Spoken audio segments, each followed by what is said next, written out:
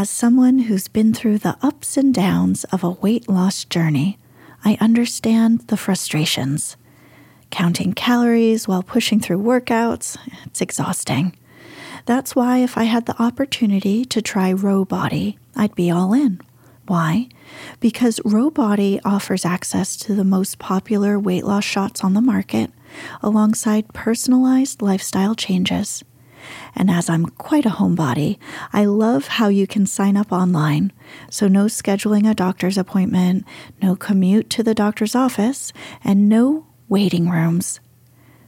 Go to row.co/snoozecast.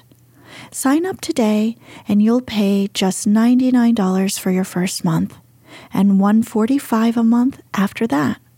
Medication costs are separate. That's ro.co/snoozecast.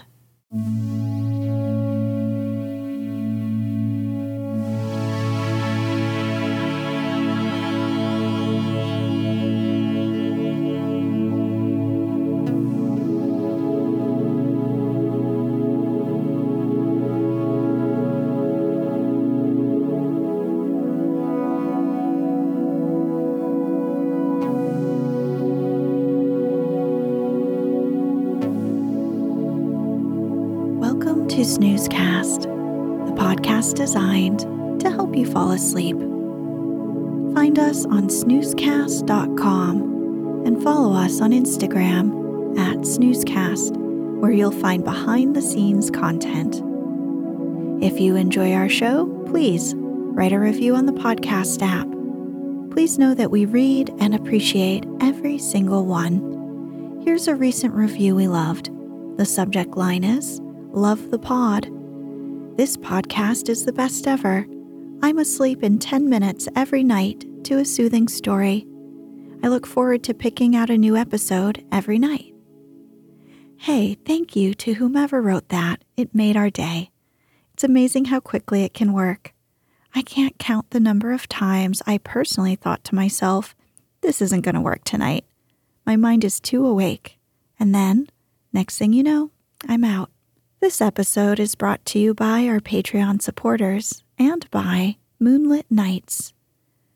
Tonight, we'll read the next part to The Princess and the Goblin, a children's fantasy novel published in 1872. If you'd like to start from the beginning, the first episode aired on April 15th, 2019. If you'd like to listen to the previous episode, Part 4 aired September 23rd, 2020. One of the most successful and beloved of Victorian fairy tales, George MacDonald's The Princess and the Goblin tells the story of young Princess Irene and her friend Curdie, who must outwit the threatening goblins who live in caves beneath her mountain home. When we left off, Curdie, our little hero who works as a miner within the caves of the mountain, realizes part of the goblins' devious plans, that they may flood the mines and destroy them with any miners in them. Curdie went home to his father's house to have some sleep. Meanwhile, we'll pick back up the introduction of Princess Irene's father, the King Papa.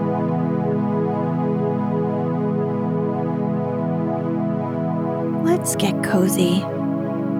Close your eyes.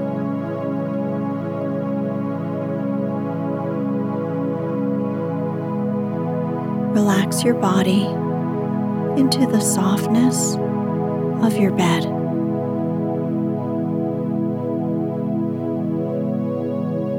Now, take a few deep breaths.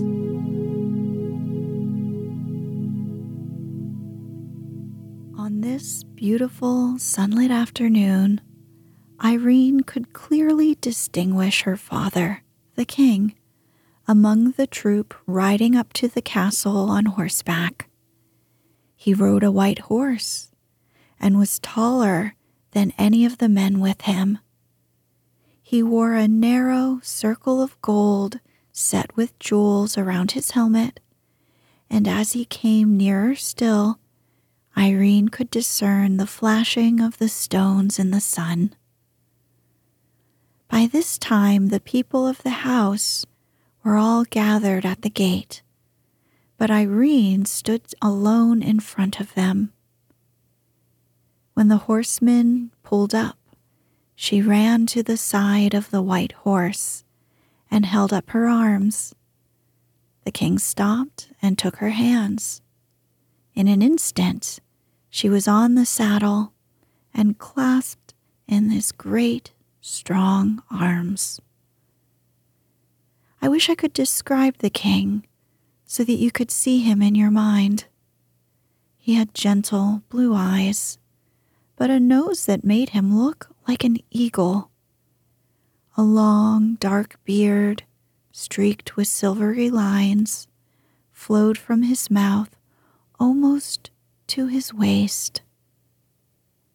And as Irene sat on the saddle and hid her glad face upon his bosom, it mingled with the golden hair which her mother had given her, and the two together were like a cloud with streaks of the sun woven through it. After he had held her to his heart for a minute, he spoke to his white horse, and the great, beautiful creature, which had been prancing so proudly a little while before, walked as gently as a lady, for he knew he had a little lady on his back, through the gate and up to the door of the house.